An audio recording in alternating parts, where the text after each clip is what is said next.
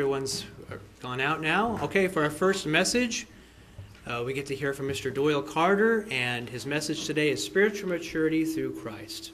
Mr. Doyle Carter.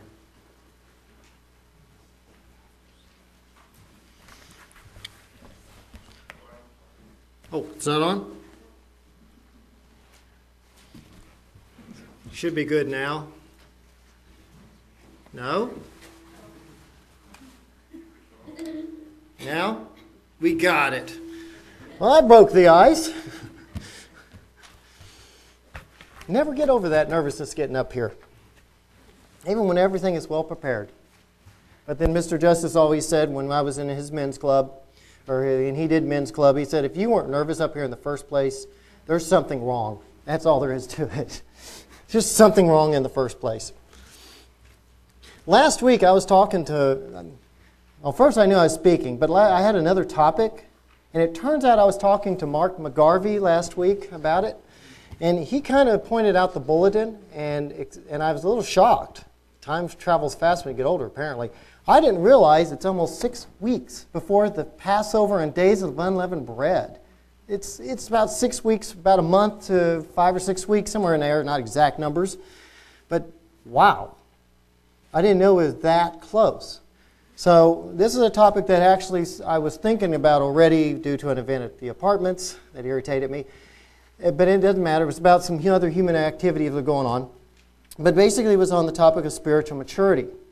And I thought today we'd just take a very brief look at this topic because it's a huge topic to look at in itself. I mean, it's a lifelong topic, actually, because we'll never achieve it without Christ.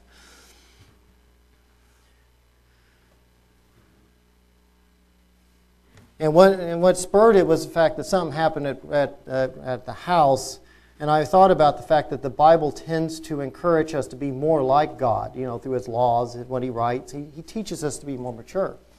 I looked up the word maturity on the internet, and there was multiple definitions I found, and the one I found was in Cambridge. I thought this was a very good one myself. It's quote, the state of being mentally and emotionally well-developed and therefore responsible. Well-developed. I like that one. That's you know how to respond to things. You become well-developed over time. And as I was telling somebody, I brought a prop because all these definitions started talking about plants. Like we talk about like bananas ripening into their good. I thought of a trip. What I have, if you can even see it, I don't know if the videotape can take it, this is a pine cone from, I think, a Sherman tree, if I got it right from her.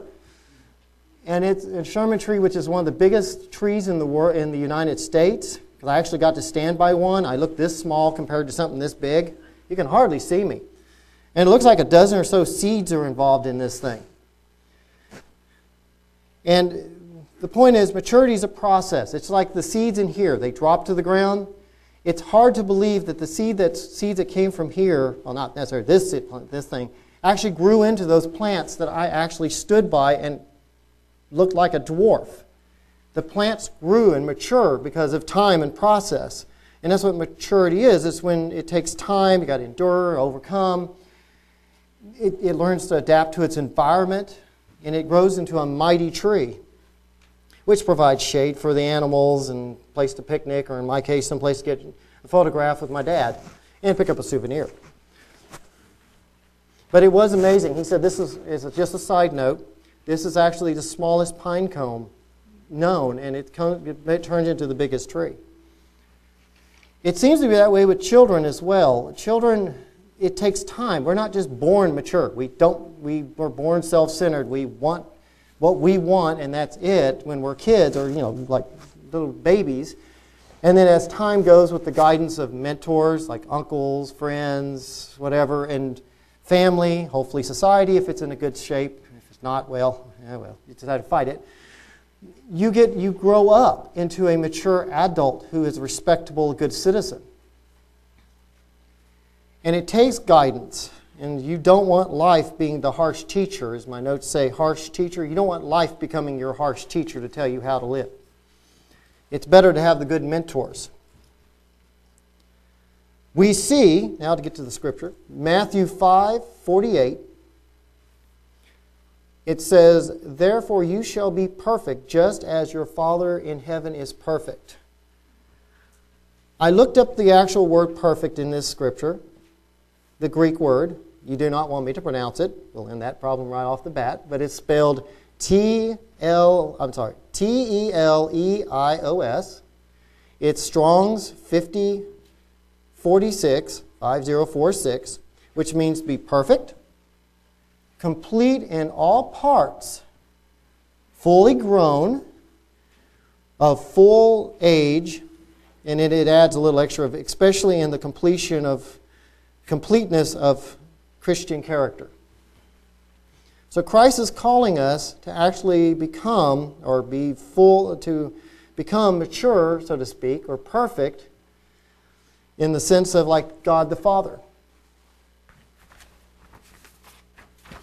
That's a hard order. That's an actual tough order. I can tell you that now, because we're flawed creatures. Every day we're challenged by our environment. I mean, something at work. Let's say, for example, you go into traffic.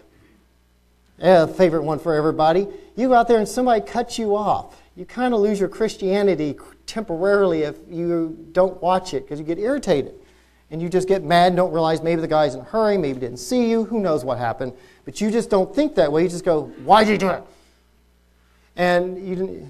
And at work, you may get jealous of someone, or something may happen, and it just happens with us. We're not perfect people, unfortunately.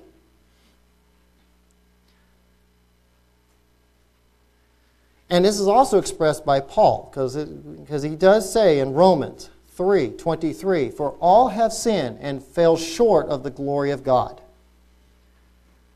We may have fell short of perfection, but we have someone who will assist us. Someone very special, Jesus Christ.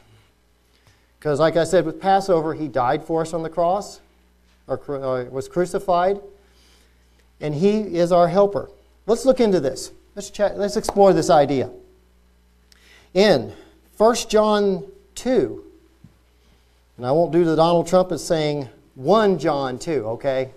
Somebody made a joke of that earlier today.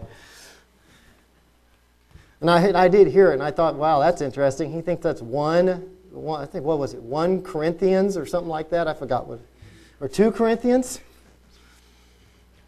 We'll do it right. 1 John 2. In 1 John 2, verses 1 through 6, "My little children, these things I write to you so that you may not sin. And if anyone sins, we have an advocate with the Father, Jesus Christ the righteous. And He Himself is the propitiation for our sins, and not for ours only, but also for the whole world.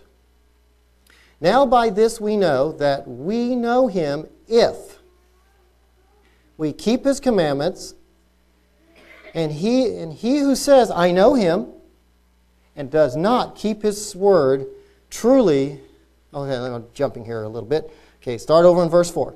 "He who says, 'I know Him,' and does not keep His commandments is a liar, and the truth is not in him. But whosoever keepeth His word, truly the love of God is perfected in him. By this we know that we are in Him, and he who says he abides in Him ought himself also to walk just as He walked." He's not just our advocate, is the point I'm trying to make in this. Here, that's glaring in my glasses there. He's not just our advocate. He also set us an example. He's how to live life. And we can't just say, "Oh, well, I follow Christ. He'll save me," and then do nothing. You have to follow Him. You have to emulate His steps in life and learn what He thought and read His words. To continue this theme in Peter, we see in 1 Peter 2:21. So I did go to 22. Okay.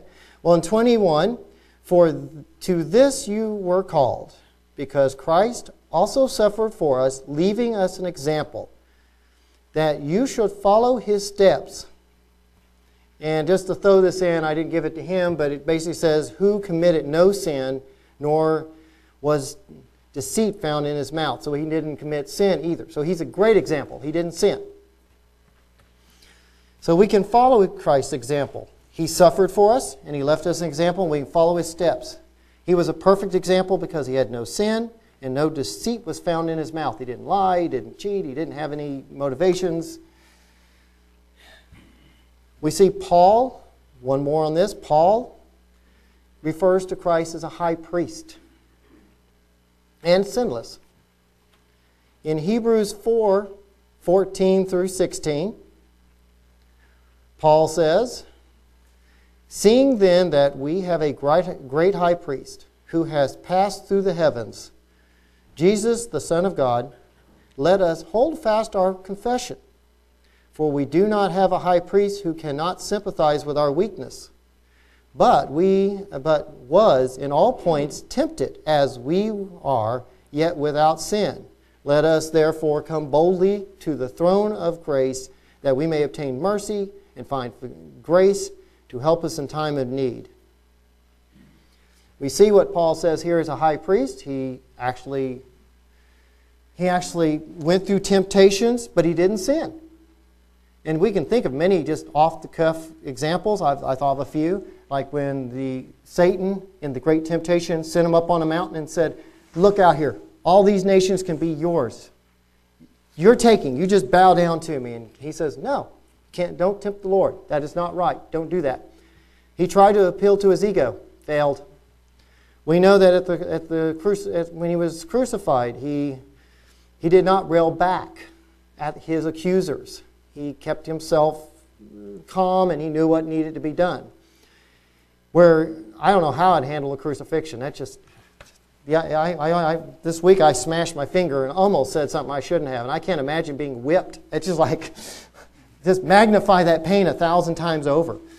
And don't worry, there's nothing wrong. It's just one of those heavy boxes at work fell, but it's still, we get hurt and we just respond. He didn't. He was focused. So he's a great example of who we should follow in his words.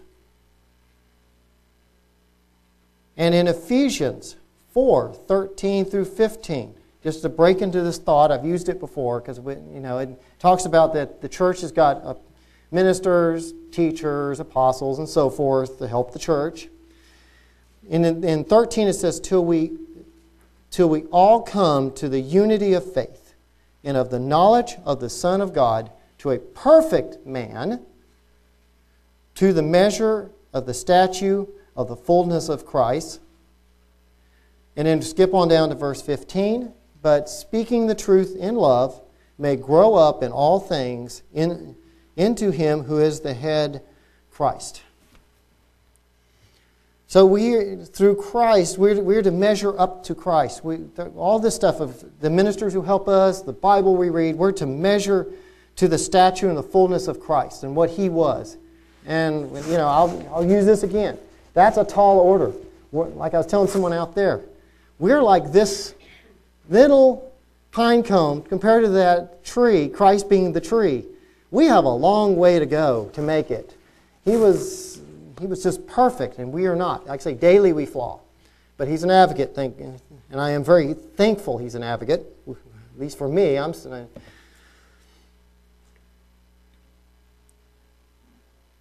okay. So let's check a few things out. Let's go. Now I did use Matthew 5, verse 48. I want to go just a little back in the Scripture, just a little bit, and look at something here. Let's just go into it. Matthew 5, 17 through 19. Do not think that and this came up because of work, and I'll explain it in a minute. Do not think that I came to destroy the law of the prophet. I did not come to destroy, but to fulfill. For surely I say unto you, till heaven and earth pass away, one jot or one tittle will by no means pass from the law till all is fulfilled. Therefore, whoever breaks one of the least of the commandments and teach men so, shall be called the least in the kingdom of heaven. but whosoever does and teaches them, he shall be called great in the kingdom of heaven. I only say that because the scripture was already here when I did this, but I had a friend actually at work. He's a little zealous in religion, we'll just put it that way. He told me that everything in the Old Testament's done away with because Christ did it. And I at work, I just don't talk religion. I just was so tempted to say Christ fulfilled it in the sense that he was an example. He didn't get rid of it because he said, think not that I came to destroy the law or prophet. He did not come to destroy it. He came to fulfill, to complete, to show us that example of how we should behave. And it was just an interesting, I just felt that argument wasn't worth the fight. Is it work? If I was over coffee at a Starbucks, I might have gone a little further with it. But, work that I've learned, you don't talk about politics, you don't talk about religion, and you watch out who you talk about in sports. That might be a bad thing too. But Christ basically fulfilled in his life what we expected in the laws and the prophets. So we can look at him and go, hey, this is the way we need to go. And he's a perfect example. For we know, and this is one thing I would have pointed out to him, that sin is defined by John later on in time. And that's what I would have pointed out to him. Because it's funny if the law was done away with, not that that was my topic, but if it was done away with, why would John say later on in 1 John 3, verse 4, whosoever committed sin, in the King James Version, and he didn't like to say, this wasn't given to him, to Brian, I was just going to quote it. Whosoever committed sin transgresses also the law. For sin is the transgression of the law.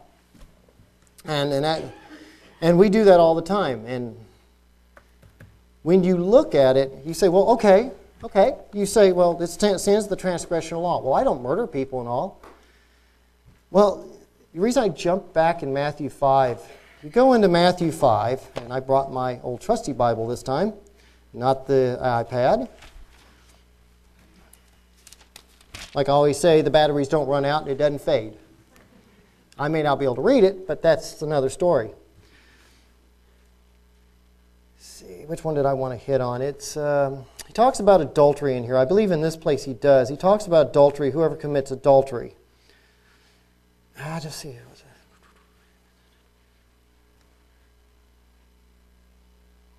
Okay, here's one. Verse 21. Don't have to go to it. He says, you shall not murder.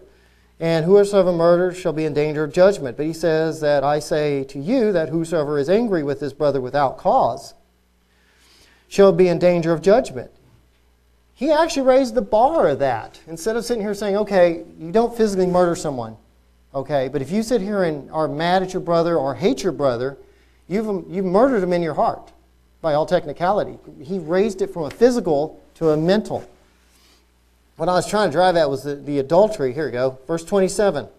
He says, you shall not commit adultery. And he says, in verse 28 of Matthew 5, but I say to you that whosoever looketh upon a woman to lust for her has already committed adultery with her in his heart.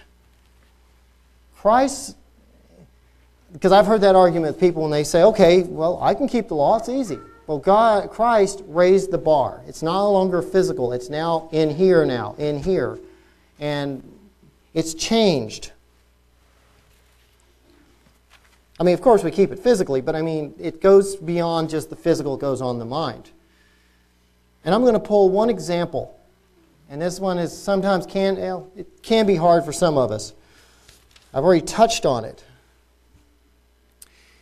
In Matthew 6, he's our example. He says in the Sermon on the Mount, Matthew 6, 14 through 15. He says, for if you forgive men their trespasses, your heavenly Father... Okay, let me start that over again. For if you forgive men their trespasses, your heavenly Father will also forgive you. But if you do not forgive men of their trespasses, neither will your Father forgive you of your trespasses. Okay, so he said that to us. Now think about the crucifixion. He's, like I said earlier, it's this painful event. I don't even want to think about it. You know, like I say, he died. He was beaten, nailed to a stake or a cross or however you want to look at it. And I think this is his last words. He says in Luke 23:34, he says, "Father, forgive them, for they know not what they do." He could have easily said, "Those dirty, rotten scoundrels are killing me. Do whatever." He said, I think he said he could have called a legion of angels. But no, he said, "Father, forgive them. They know not what they do." I don't know if I could do that if somebody was doing all that to me, at least not in my present state. But that's the part of maturity. We get to grow up. We get to eventually someday, hopefully, never been in that position, but if we are, we will be able to say the same thing. We are to strive for perfection, to be like our Heavenly Father. Jesus Christ is the model that we are to use. We must accept Him as our Savior. We must follow His teachings and examples. The Sermon on the Mount's not the only place. I mean, we've got 4 Gospels. We've got Paul who goes into it. He followed the Old Testament, kept the Sabbath. We've got plenty of examples. And we do these so we can achieve spiritual maturity, to become that perfect man. No other way. I didn't pull any scriptures for this, but I think you all may have 1 or 2 in mind anyway, because I've had this argument with Dad. No other man has that road or that way to get us there. Buddha or whoever you want to pick, it doesn't matter. No other religion's going to do it. Of course, when we sin, we must repent, acknowledge our sins to God, and we have an advocate, Jesus Christ, so we can continue on. It's awesome. So we can soon go ahead and continue on to perfection, the process of perfection. Let the Holy Spirit work in us. And we know it's not easy, and He knows that too. Like we have read in Hebrews, and we talked about Him being a high priest. He was tempted like us, so He knows it's not easy. So He's sympathetic. He goes, "Hey, yeah, I understand you. You're going to have a hard time with this." But we know that He's been through it. So basically, in summary or to conclude, I just wanted to cover this because as Passover and the Days of Bread come around in about 6 weeks, 6 to 5 weeks, give or take, time will go fast enough by itself, don't need any help. Or, if you want another way to look at it is for the rest of our life. We may never reach perfection ever in this physical life. I mean, we are always pulled by our flesh. But consider it. Now I want you to consider this. I want to encourage you that you would read your Bible, meditate and allow it to become a part of you. Read Jesus' words, His walk in life, how He lived. Try to emulate what He says and internalize it. Some of it's going to be hard because, some of the steps are not the easiest thing, but He did it. Take great confidence. Realize He will forgive you when you stumble and help you get back up. I want you to just realize for the bottom line is, Christ is the only way for us to become spiritually mature.